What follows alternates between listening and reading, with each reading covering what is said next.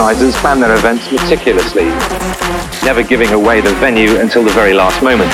Instead, they arrange a number of meeting points to confuse the police.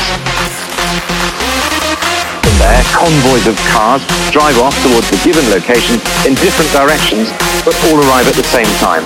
Within minutes, hundreds of people are inside a disused warehouse, and the police are helpless.